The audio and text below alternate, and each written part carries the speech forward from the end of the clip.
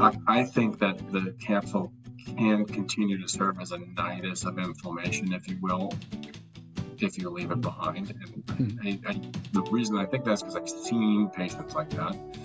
I also have seen a small number of patients who just had their implants removed by other doctors with the capsules left behind, who did have significant improvement in their symptoms. Maybe it didn't completely resolve, but they had fairly significant improvement, but still wanted their capsules and then go back to the other capsules down the road, and they would feel even better.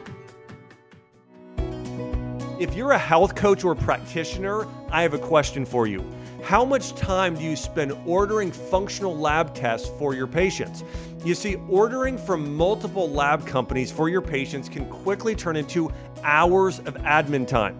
But there's a new way to order lab tests.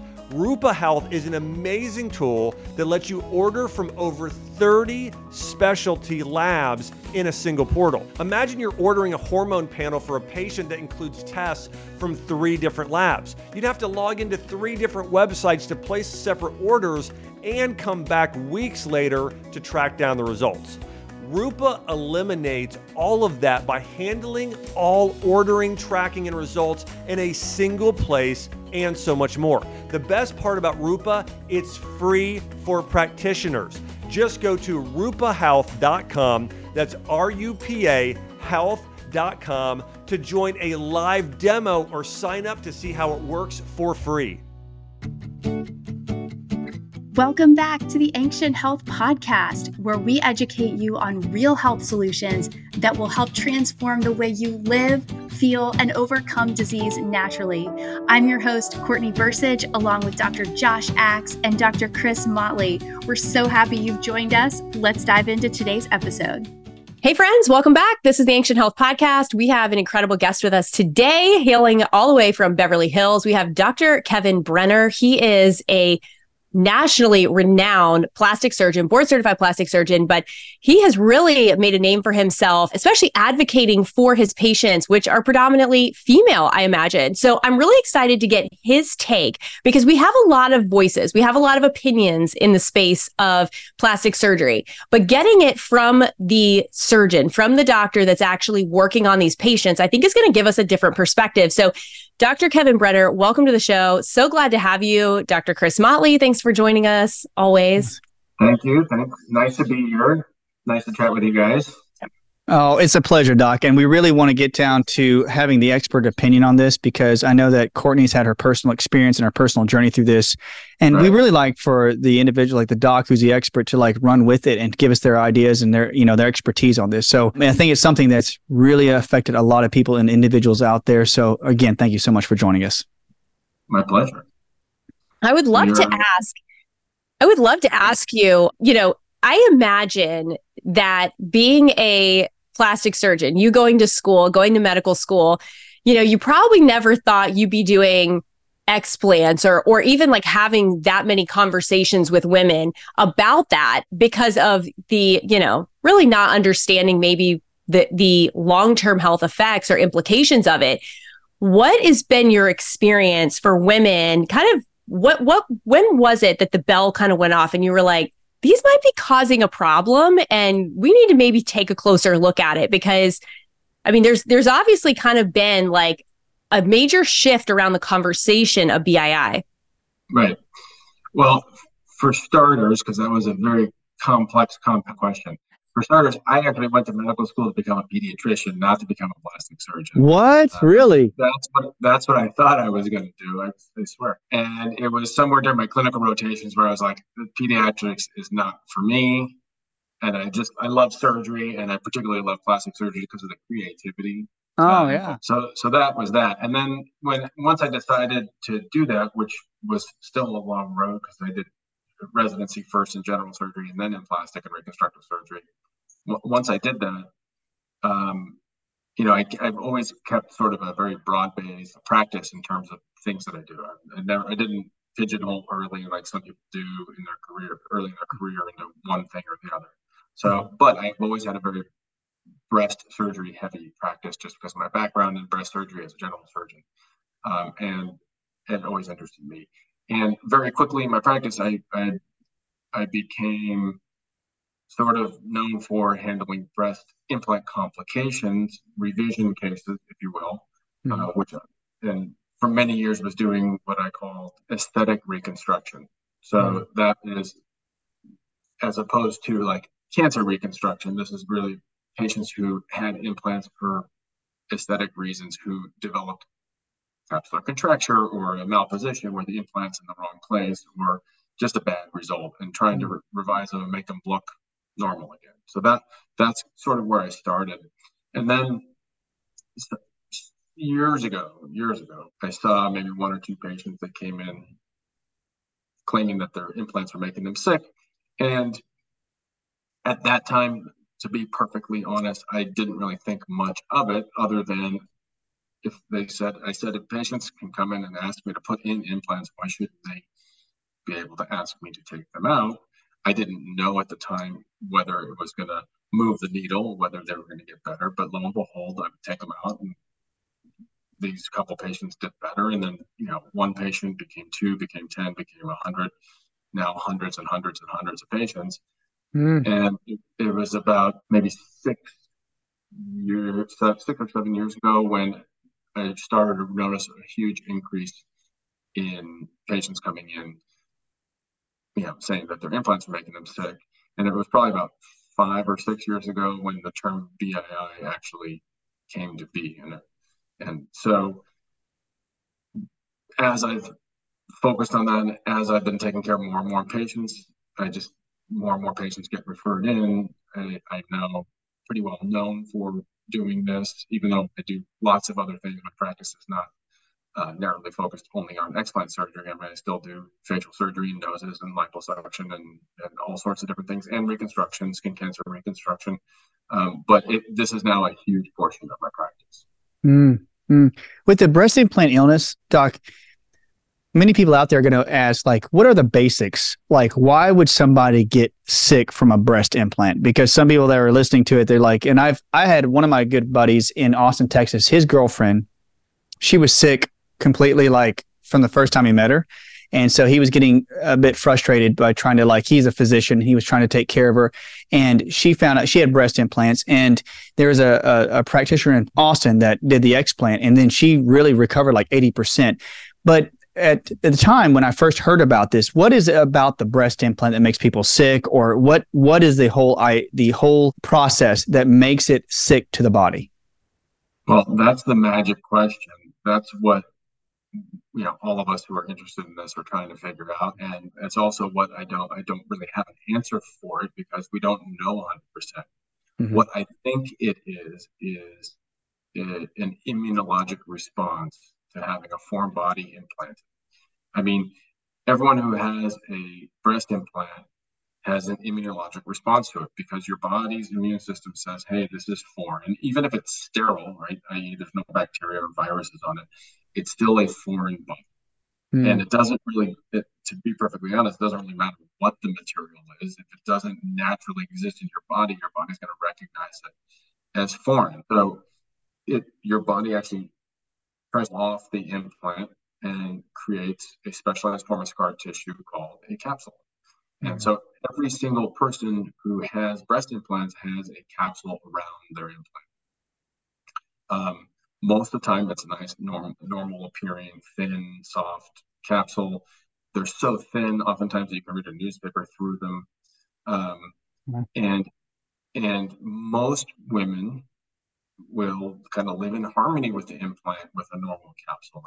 And most patients with breast implants, even though they have a capsule, are doing just fine. But there is a subset of women, and a growing subset of women, who don't do well. And that, whether that's a month, a year, or 10, 15, 20 years after they had their implants put in, I'm now seeing it. And I think part of the problem before, had you been having this conversation 10 years ago, it would be very different, because 10 years ago, I probably never really asked patients how they were feeling. It was really like, how are you looking? Like, is everything okay? Are you having any physical, demonstrable problems with your implants? Is it hard? Is it in the wrong place? Are they symmetric? Those are the kinds of things that we were kind of, and then quite honestly, what probably most plastic surgeons are looking at, like, hey, are the implants okay? Are the breasts symmetric? Everything okay? Okay, see you in a year. And it wasn't until I started asking patients, like, how are you feeling? And then very specifically getting into, because I have a questionnaire now, everyone fills out in my office, like, do you have joint pain and how severe is it? Do you have hair loss? Are you having brain fog? Do you have, nerve sensation in your hands and feet? There's 40 to 50 different symptoms.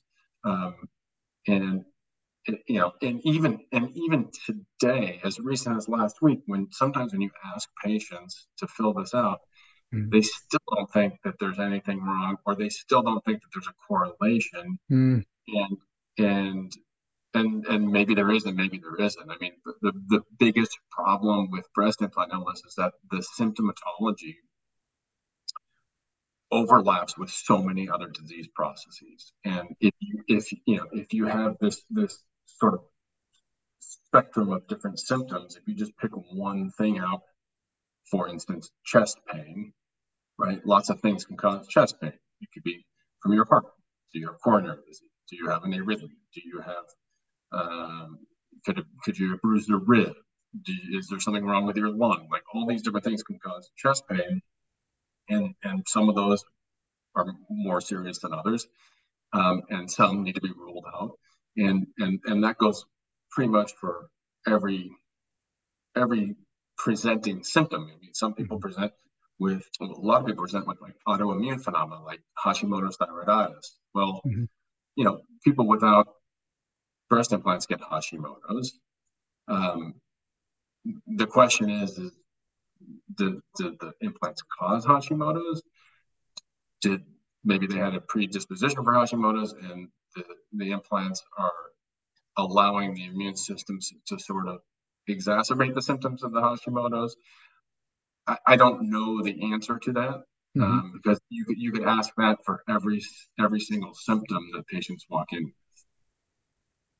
Yeah, I mean, it makes sense too. I mean, it is complex. So I think that you can't ever take any one thing off the table. I think that one of the differences now, like just in this day and age, is that our endocrine system is so overloaded. Like, we're so toxic. There's so many different toxic threats to our bodies, and our immune systems are already like teetering on the verge of being very dysregulated. Like, it's not like it's calibrated the right way. So it's not responding in a way that is favorable. And so women are just experiencing wild symptoms.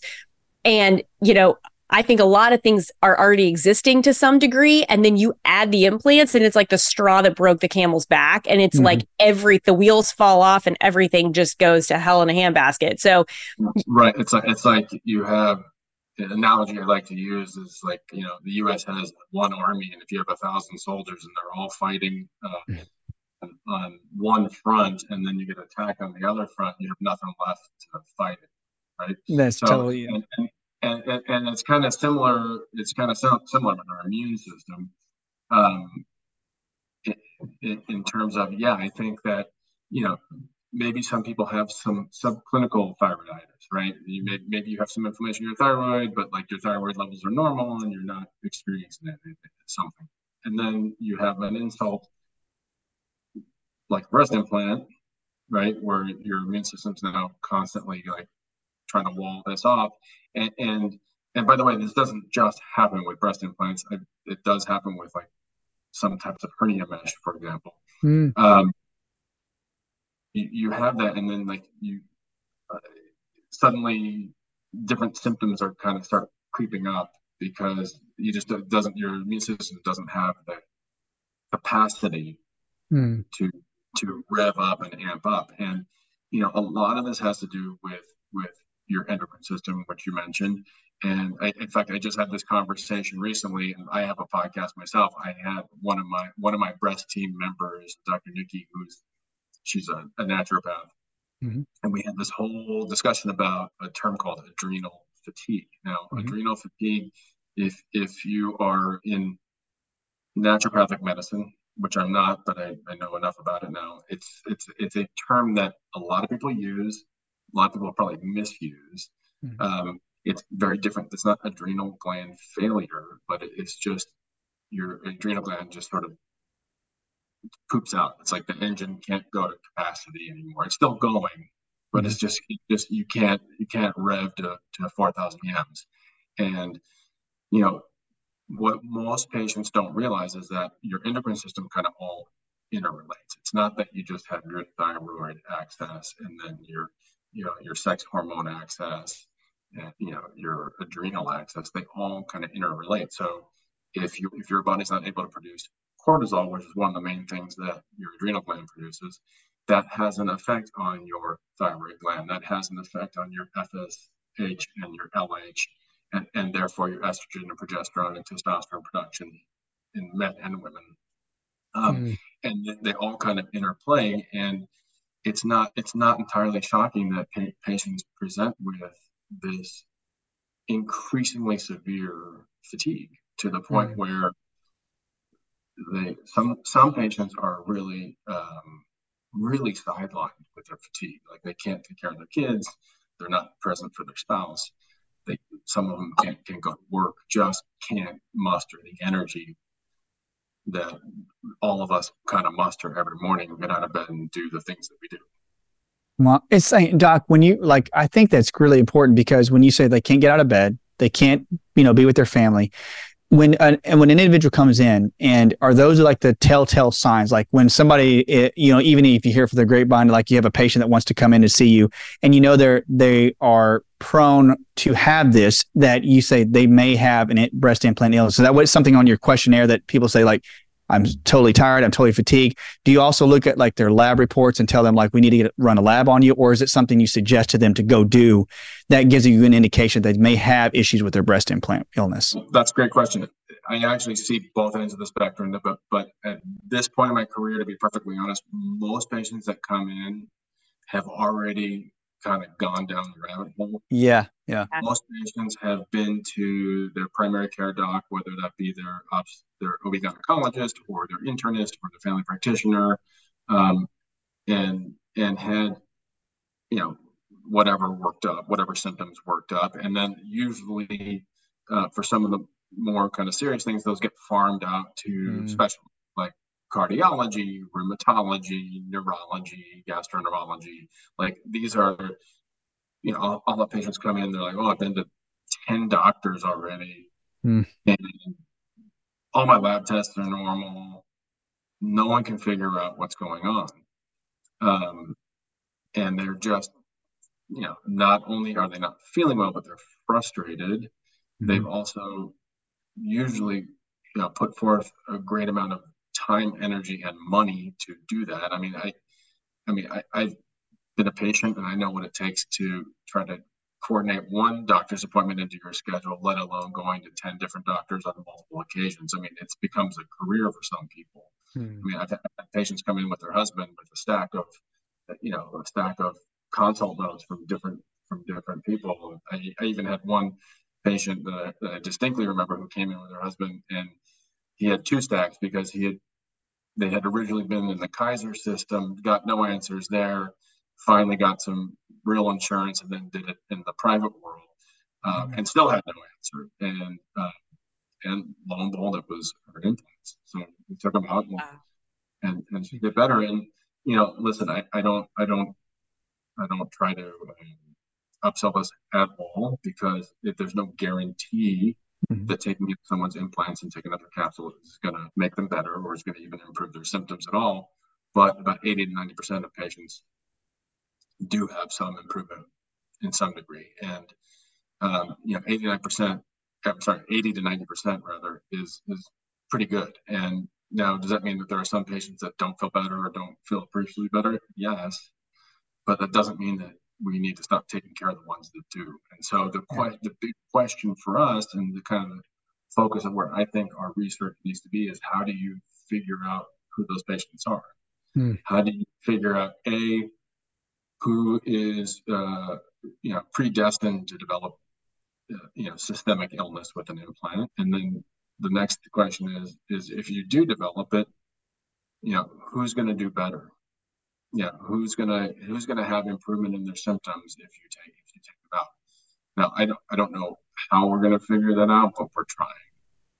Yeah. I think understanding individual health, people really that kind of like N of one and really knowing the bio individual is the only way, just because there's so many factors. But I think that most of us are not that educated. I mean, a lot of people that are listening to your podcast and our podcast and other, really trying to access resources are trying to put the pieces together, but it's really not a part of our culture for people to understand how their bodies work. Like, other than maybe like biology, I feel like that's a total miss. Well, that's a whole nother conversation about our education. I'm not trying to open that can of worms. That was great. Our education system is definitely screwy in this country. There's no question about that. But first of all, that's why I spend so much time with patients when they come in, because part of my job is to educate them. Even though most of my patients are quite well read by the time they come in, I don't know if what they've read is the right things, and so I just treat everyone kind of the same. Start from square one. Here's the explanation of what I think is going on. Mm-hmm. This is breast implant illness. This is what we can do. This is what, if yes, I think surgery is going to help you. No, I don't think surgery is going to help you. And kind of going through step by step. Here are the logistics, etc.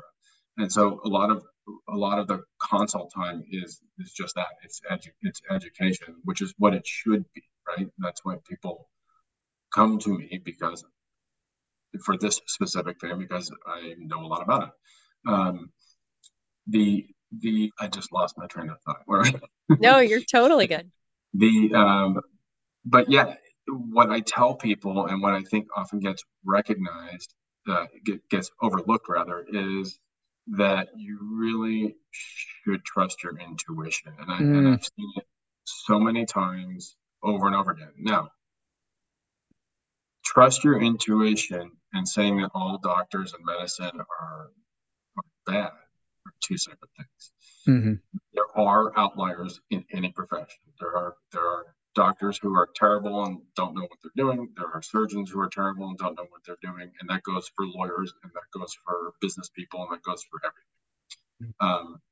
And as a rule, I like to give people the benefit of the doubt. And I think you should trust your physician if usually people, when you talk to someone, if you think that someone's trustworthy, usually you trust your physician. And I still think you should trust your physician, trust that they have your best interest in mind.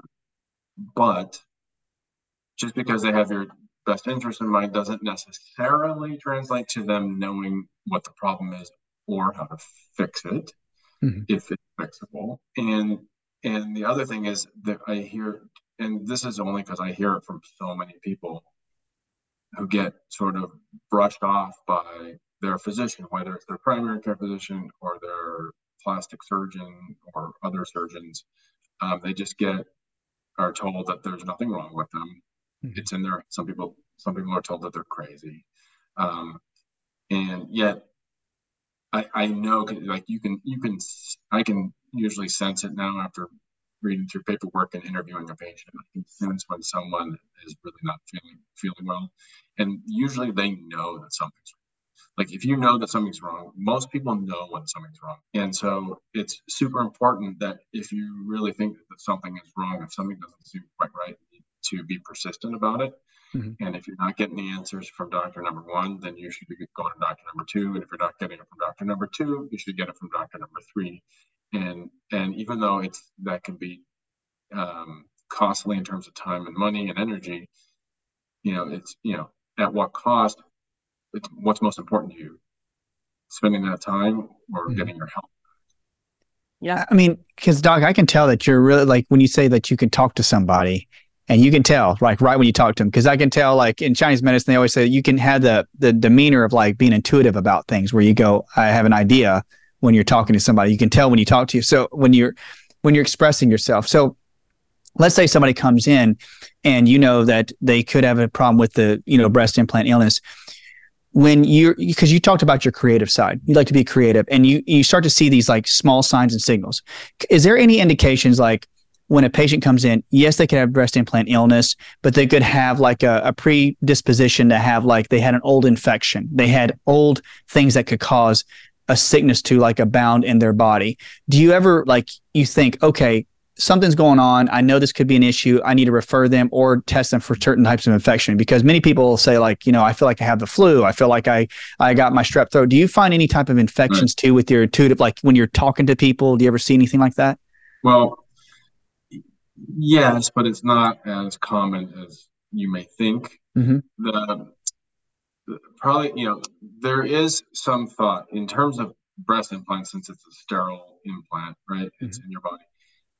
There are entities that can cause infections of breast implants, although a true overt infection of a breast implant is fairly rare. It usually only happens in the setting, someone just had surgery and they're just not taking proper care of themselves and not being cautious, incision opens up. Or if it's, let's say, like a breast cancer reconstruction patient who had radiation, so their tissue's not quite as healthy and their immune system's not quite as healthy as someone, and they have an implant-based reconstruction, they may be more prone to, like, let's say, a bacterial infection. But there are other infections that can happen. Number one, I touched on it briefly, but capsular contracture, which is an exaggerated scar response of the capsule that exists around the implant, that we know that there's a bacterial etiology, right? We know that in a very high percentage of those cases, there are types of bacteria that can get into that space in between the implant and the capsule and not cause an overt infection like you would think of an overt infection like a tonsillitis or appendicitis or an abscess, pimple, what have you, but just cause what's called a slime layer, which then stimulates the capsule to tighten down around it. So we know that there's a bacterial cause for that, and there are some surgeons who've studied this and actually done, as it relates to breast implant illness, have done actually swabs and sampled the capsule for various bacteria. Now, I years ago was also doing that, but I got a very low yield, and maybe it's because I'm in private practice and I don't have a microbiology lab at my beck and call. I mean, I can send stuff out, but it's not quite as efficient as if you're like at a university where it's like right there. I got a really low yield. I know of a surgeon who got a very high yield, and who thinks that 80% of patients who have BII have some sort of, not infection, but colonization with bacteria. So that's one thing. That's like infection of the device itself. I think what you're referring to maybe is systemic infection, and with that we think of things like Epstein-Barr virus, Lyme disease, things that kind of lay dormant in your body, you may not know, but have very bizarre kind of presentations.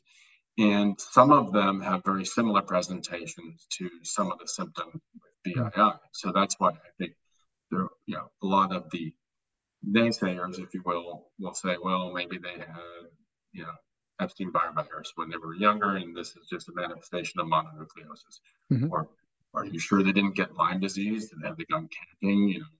What part of the country did they live? Let's test them for Lyme disease, which is not easy to test for. Or let's test them for mold exposure. Those things do exist, but they also don't cause all of these symptoms that we see with breast implant illness necessarily. They may cause some of them, but certainly not all. Do you recommend, or do you do this in practice, that you always remove the capsule when you do an explant? I do now. Yes, I do now, because there's several indications for removing the capsule. I think BII is one of them, at least from what we know now. Some people don't agree with me. Some surgeons don't agree with me. There have been some studies going both ways, although, to be honest, I think both those studies are a little bit flawed and not very powerful in terms of the statistical analysis of it. But the thought is this: you have this specialized scar tissue that was formed around a foreign body. I'm not one of those people who thinks that the implant necessarily is dissolving, disintegrating, and eluting its contents into your bloodstream. Because there are a lot of people that say, breast implants are toxic. We know they're made from arsenic and this chemical and that chemical and silicone and all this stuff, and it can't be good for you. And while that may be true, that doesn't necessarily translate into, I have this plastic silicone shell in my body and it's disintegrating into my bloodstream and causing these symptoms, like you would think of lead or mercury toxicity, right? Which you can get from environmental exposure, and as those levels build up, can cause neurologic manifestations.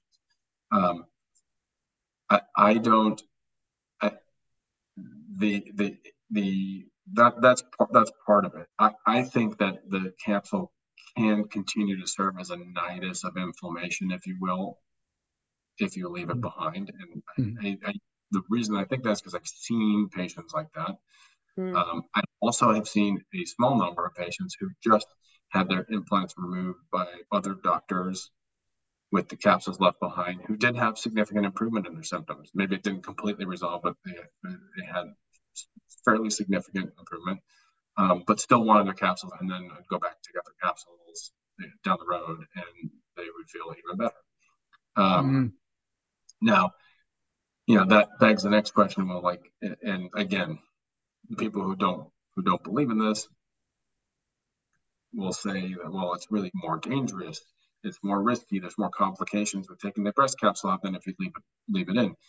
And so that's why we need to get to the bottom of whether or not that helps or not. And that is true. And I tell this to every single patient: taking out the breast capsule does confer a slightly higher risk of bleeding postoperatively, sensory nerve injury, scarring to the tissues, in theory, pneumothorax, where you can get into the lung cavity and that can drop down, even though it's exceedingly rare. These risks are higher if you're peeling out all this tissue and creating this surgical space. It doesn't mean that it can't be done safely, and it doesn't mean that it shouldn't be done safely. I do it multiple times a week, and I think if it can be done safely, I'm sure there are cases where patients had so many previous operations and the scar tissue so bad that it's probably not worth the risk. But for the overwhelming majority of people, that's not.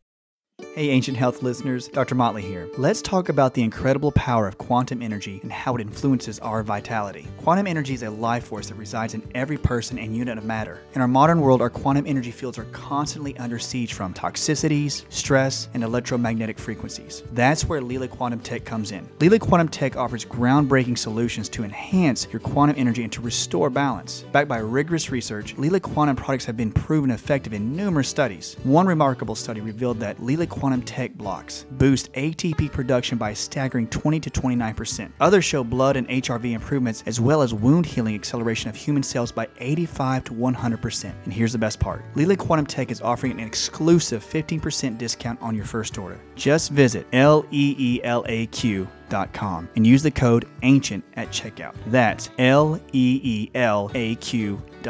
and code ANCIENT to unlock a healthier, more vibrant you.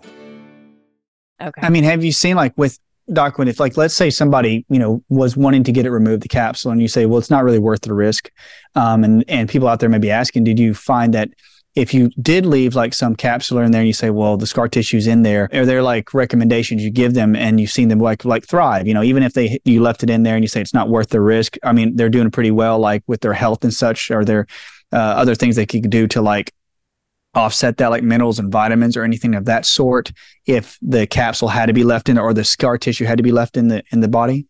I can't give you a specific answer about that, just because it's way more complex than that.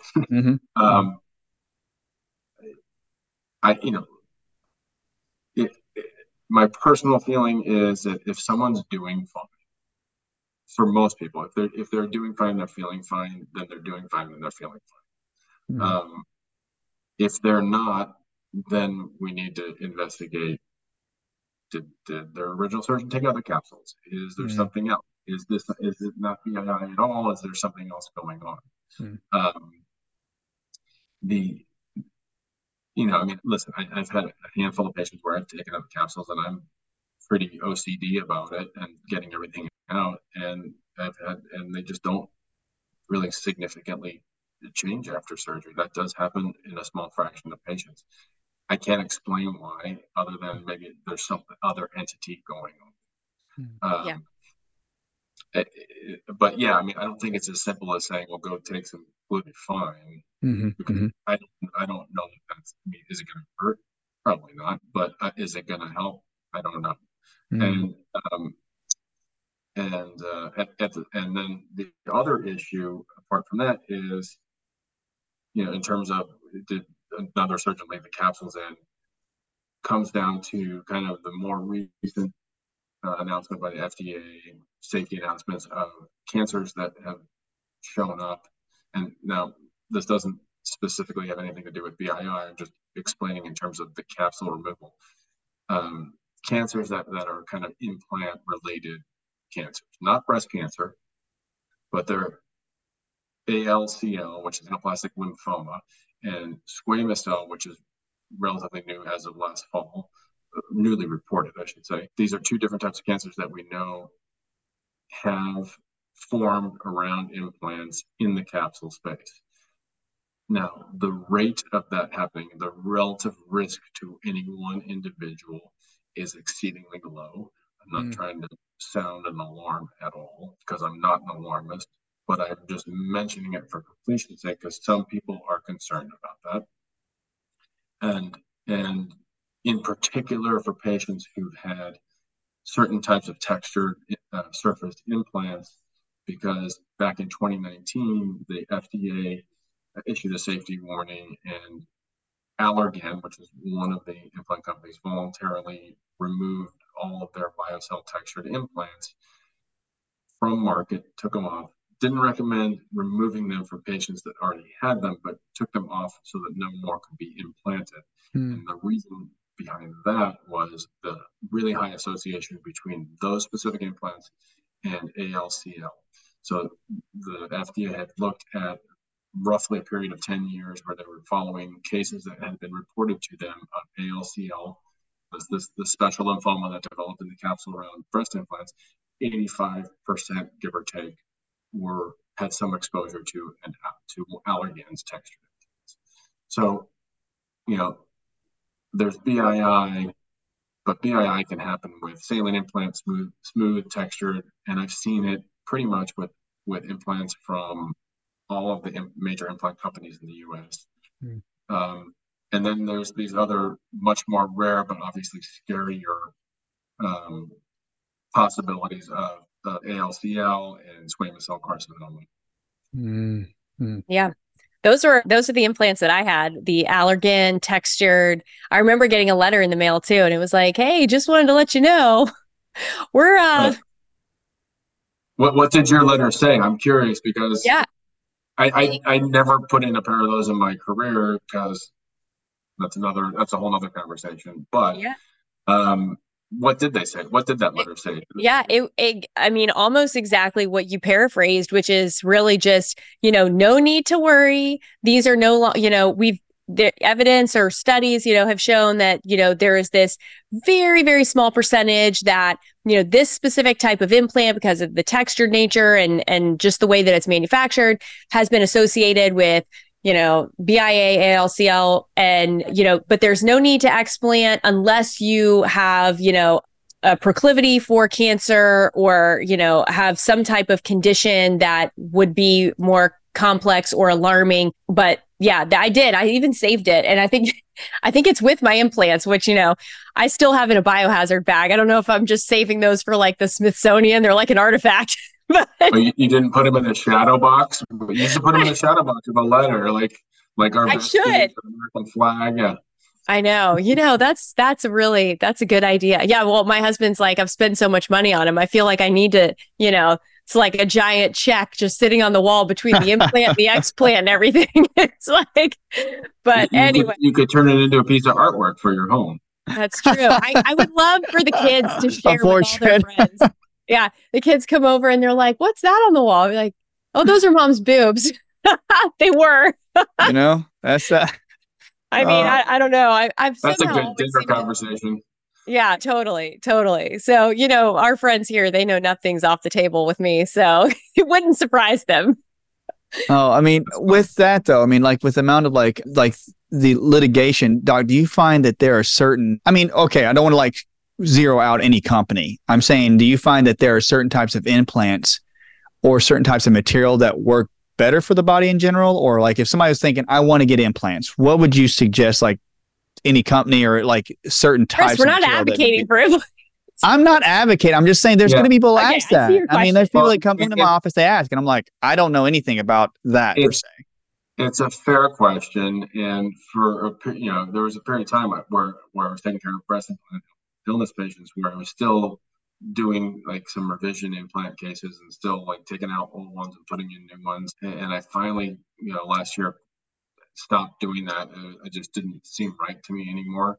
But that's a fair question. And I don't know that I have the exact correct answer for you, but I will say that I've seen. I don't think it's necessarily specific to the implant type. Mm-hmm. All breast implants, the material in the shell is the same. It's still, even if the filling is saline versus silicone. Now, we talked before about like, indications for taking out the capsule. There are, apart from just being symptomatic from BI, there are situations where capsules are contracted. There are situations where they're completely calcified or replaced with calcium. There are situations, and I've had a handful of these where there's like old hematoma that caused like this thick capsule that had been sitting in there for years.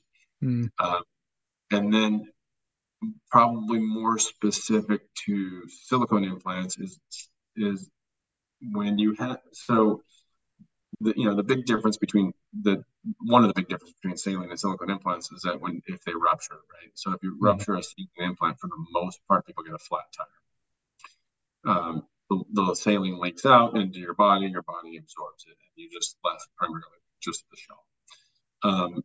Silicone implants, on the other hand, especially the newer generation ones, where it's more like a run flat tire, right? So you can get a leak or a tear in the shell, and it still holds its shape because the silicone's really like a firm tofu consistency, and it doesn't just leak all over the place.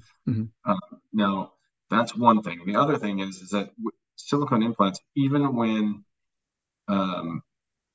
even the newer generation of silicone implants, even when they're not ruptured, when you can't find a macroscopically identifiable hole in the shell, can get what's known as silicone gel bleed. And what that is you have this implant, it's at body temperature 98.6 for X number of years, and the silicone can permeate through the shell into the capsule space and can create what's called a silicone granuloma reaction, which is like this kind of cobblestone appearance that you see on the inner lining of the capsule.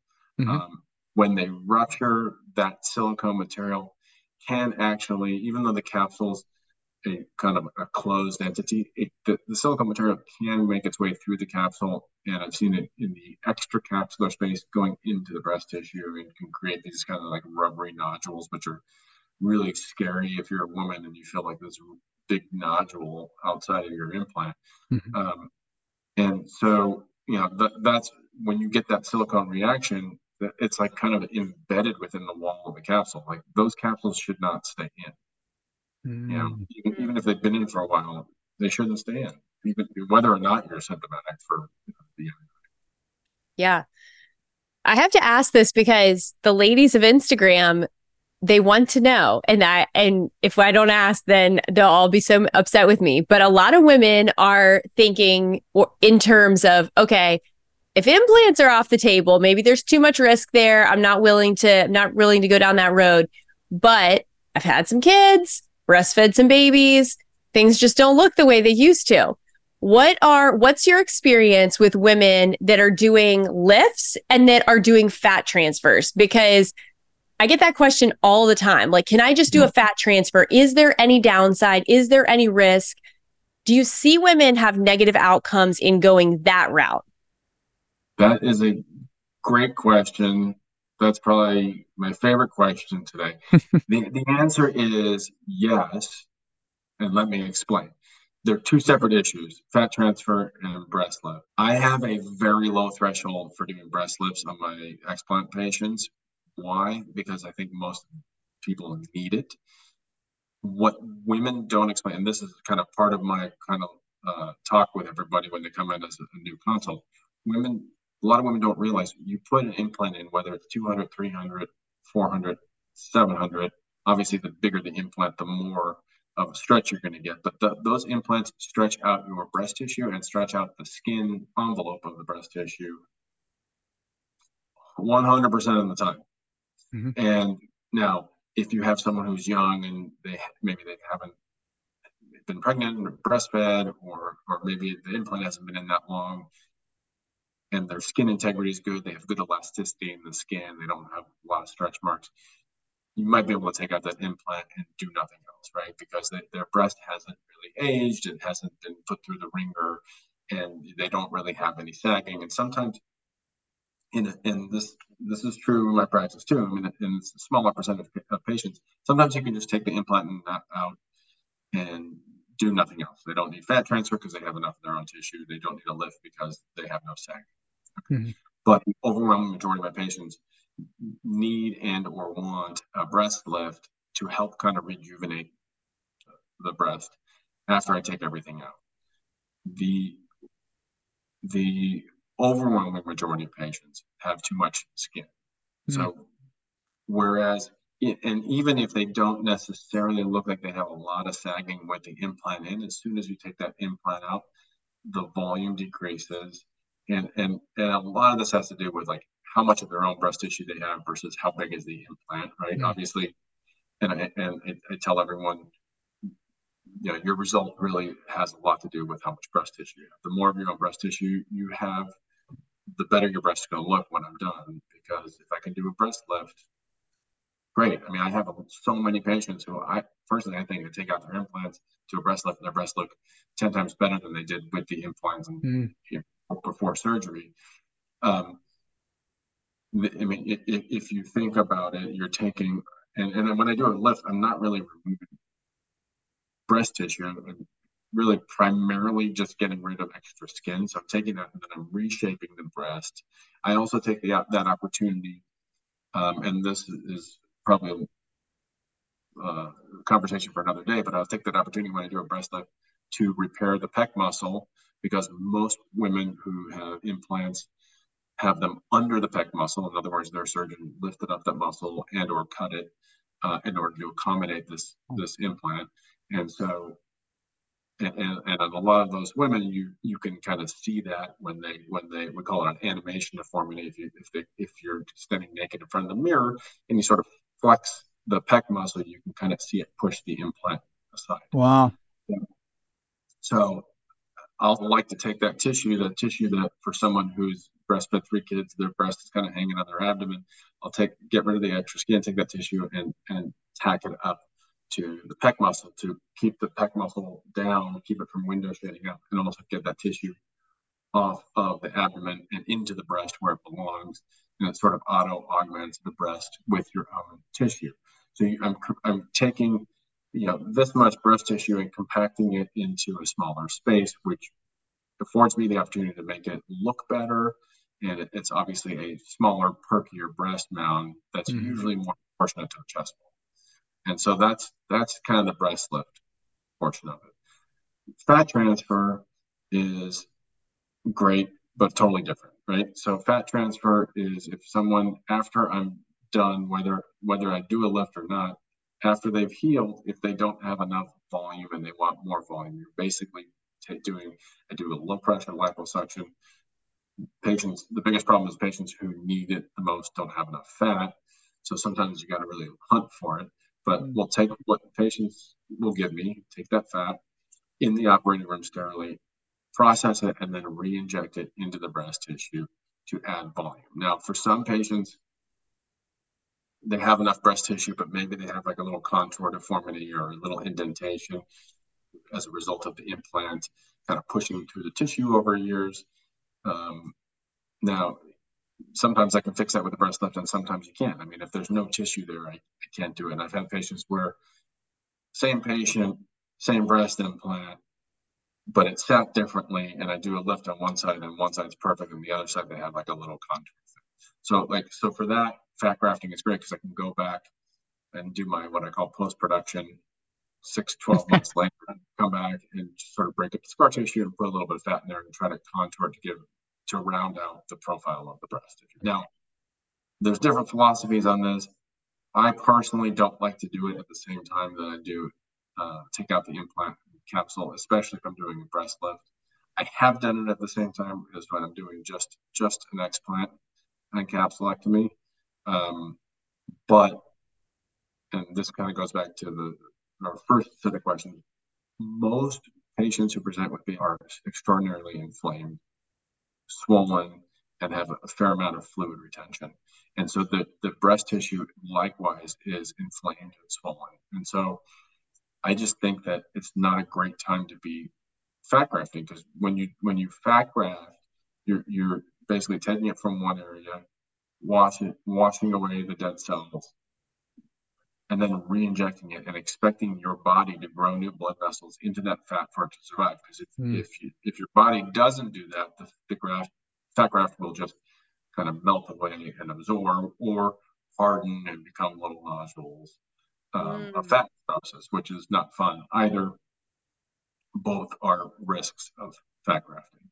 So there's that. And then even if someone does even if I do a breast lift on someone at the same time that I'm explanting them, I don't like to fat graft. A, I think the percentage of fat take is much lower.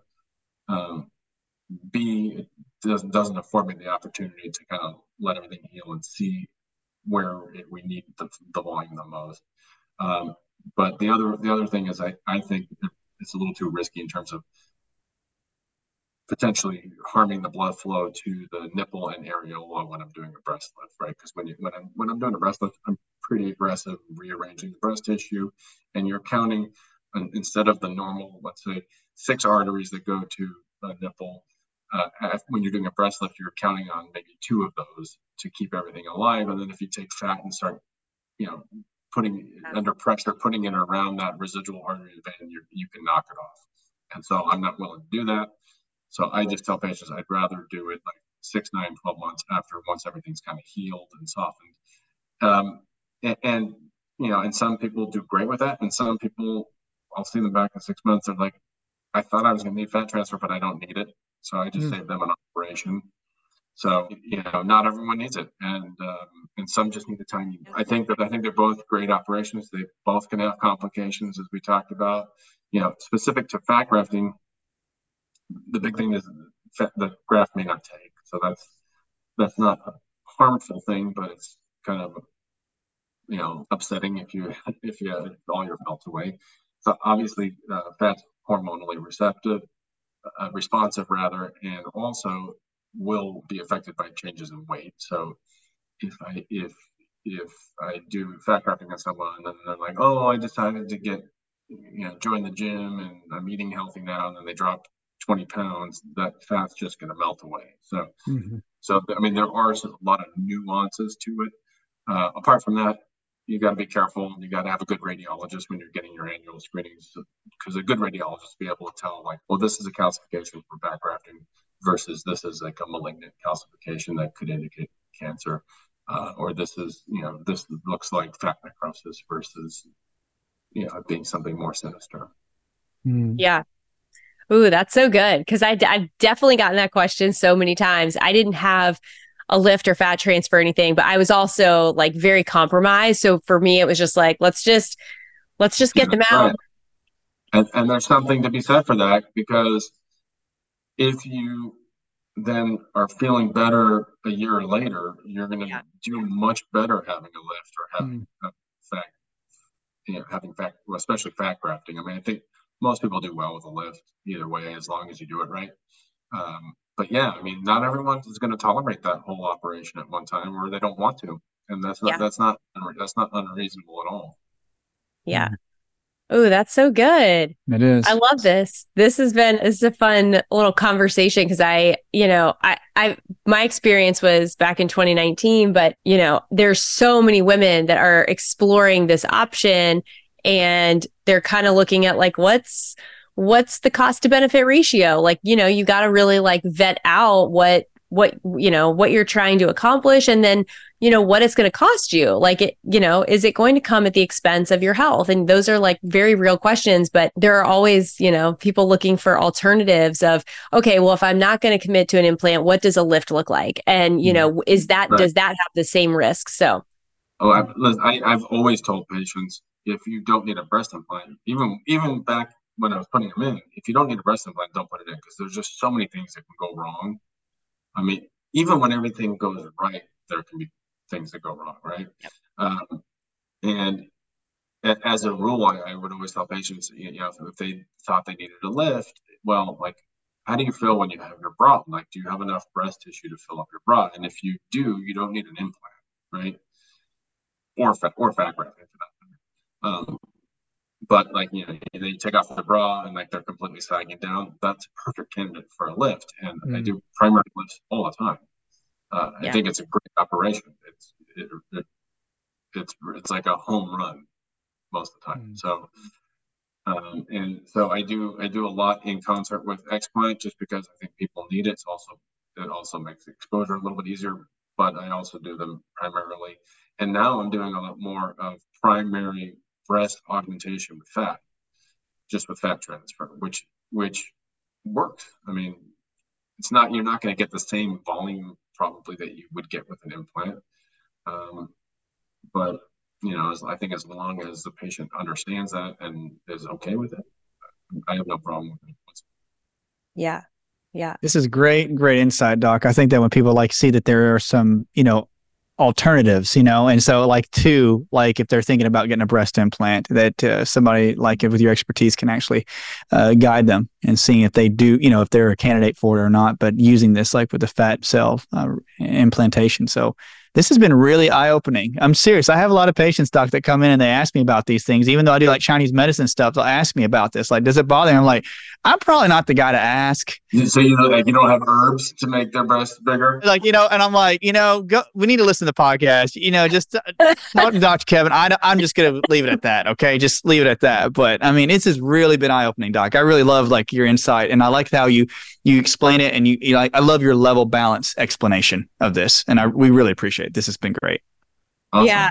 I think if you're listening and you've got, questions, definitely check out Dr. Brenner's podcast as well, because I know that there's so many incredible conversations around a lot more than just what we've talked about today. But do your due diligence, if you have implants and you're like, this is a new conversation, but you're trying to put the puzzle pieces together of your health, really talk to different surgeons. I went through this myself, kind of like interviewing, and you kind of have to find like your person. And so I think what you said earlier about like really having this questionnaire and really, you said you spend so much time with people. And I think that's one area that often gets overlooked. Yeah. Well, yes. And I like what you just said, like, know your person. You have to, I think it's just as important that I like my patient and think that I can help them as it is that the patient likes me and thinks that I can help them. Yeah. If that makes great. sense. So, it does. Like, I mean, you have to jive with your surgeon, or you should jive with your surgeon, because if you don't, you're just asking for problems down the road. Totally. I mean, I agree. I mean, not everyone. I see a ton of new patients every consult, twice a week. We do like full day consults. Not everyone is the right fit for me, and nor am I the right fit for everybody. But I think if I can help someone and they're happy with it and they like my plan, and I think I can do a good job of it, I mean, any day.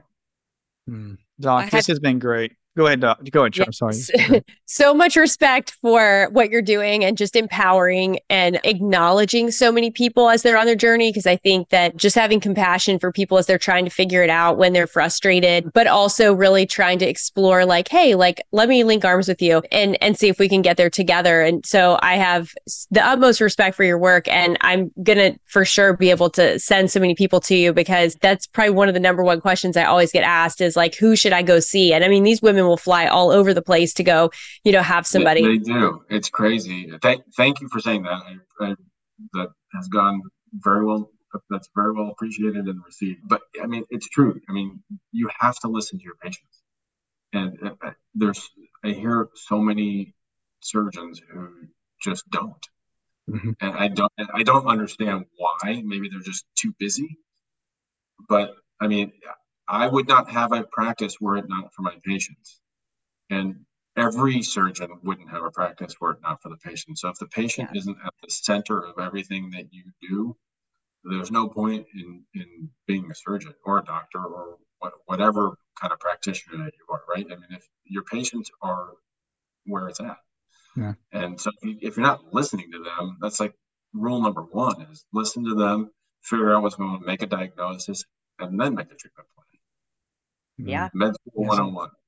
I mean, Dr. Brenner's got it, the MD, and he gets the big picture of all of it. That's not the case for so many people. Not so many, yes, Doc. I mean, it's good. No names. I'm not mentioning. we won't go scorched earth or anything. We're not gonna just, But all doctors are bad. There's lots of great doctors out there. You're representing the small minority, and you do it so well. So I'm going to champion that for you. Thank you. And I have lots of referrals to other specialists who are also great if anyone ever needs it. So good. Well, where can people find you? Give us the rundown of all the places that you are so that people can get more educated on you, your practice, where they can find some of your resources. We'd love to share all of that. So first of all, I'm in Los Angeles. My office is in Beverly Hills. We do see patients from all over the country and all over the world. So I don't want you to feel like if you're in somewhere where you don't think there's a plastic surgeon near you, give us a call. I do virtual consults initially just to kind of feel things out for patients to see, do I think I can help them, point them in the right direction. So just because you do a virtual consult doesn't mean you have to fly out here for surgery, although we do that all the time. So if you're out of state, my office is adept at coordinating for patients. In terms of how to reach me, the best thing, I always tell everybody, the best thing is to just call me on the phone, not me specifically, not my cell phone, but the office line, which is 310-777-5400. You can always get a hold of someone, leave a message, and my staff will get back to you. That's the best thing. I'm also obviously online at kevinbrennermd.com. My Instagram, I do have lots of people kind of helping me with the Instagram, but we try to get to every question and inquiry and whatnot. It's not the most expedient way of getting into my office because I just don't check it that often, but I do get back to people eventually on Instagram, and that's Kevin Brenner MD. So you can DM me on Instagram, but probably the best thing is either go to my website and fill a contact form there, or just call the office and we can help you from there. That's been great, Doc. Well, we really appreciate you having you on here. We really appreciate you coming on and informing us all. And we encourage everybody, if you have any questions, get in contact with Dr. Kevin and check out his website, check out his Instagram feed. And from all of us here at the Institute, Doc, we really thank you. And for everybody out there, just please, if you have anybody with any questions about this, listen to this podcast and refer to Dr. Kevin. Thanks, Doc. Thanks so much. Keep putting the word out there. All right. Thanks, guys. All right. Take care. See ya. Hey, Dr. Axe here. I want to say thank you so much for listening today. If you enjoyed this episode, make sure to like and subscribe to the show so you don't miss a thing. Also, if you're in search of more natural health content, you can follow us at Health Institute on Instagram or subscribe to our newsletter using the link in the show notes below. Hey, thanks a lot and have a blessed week.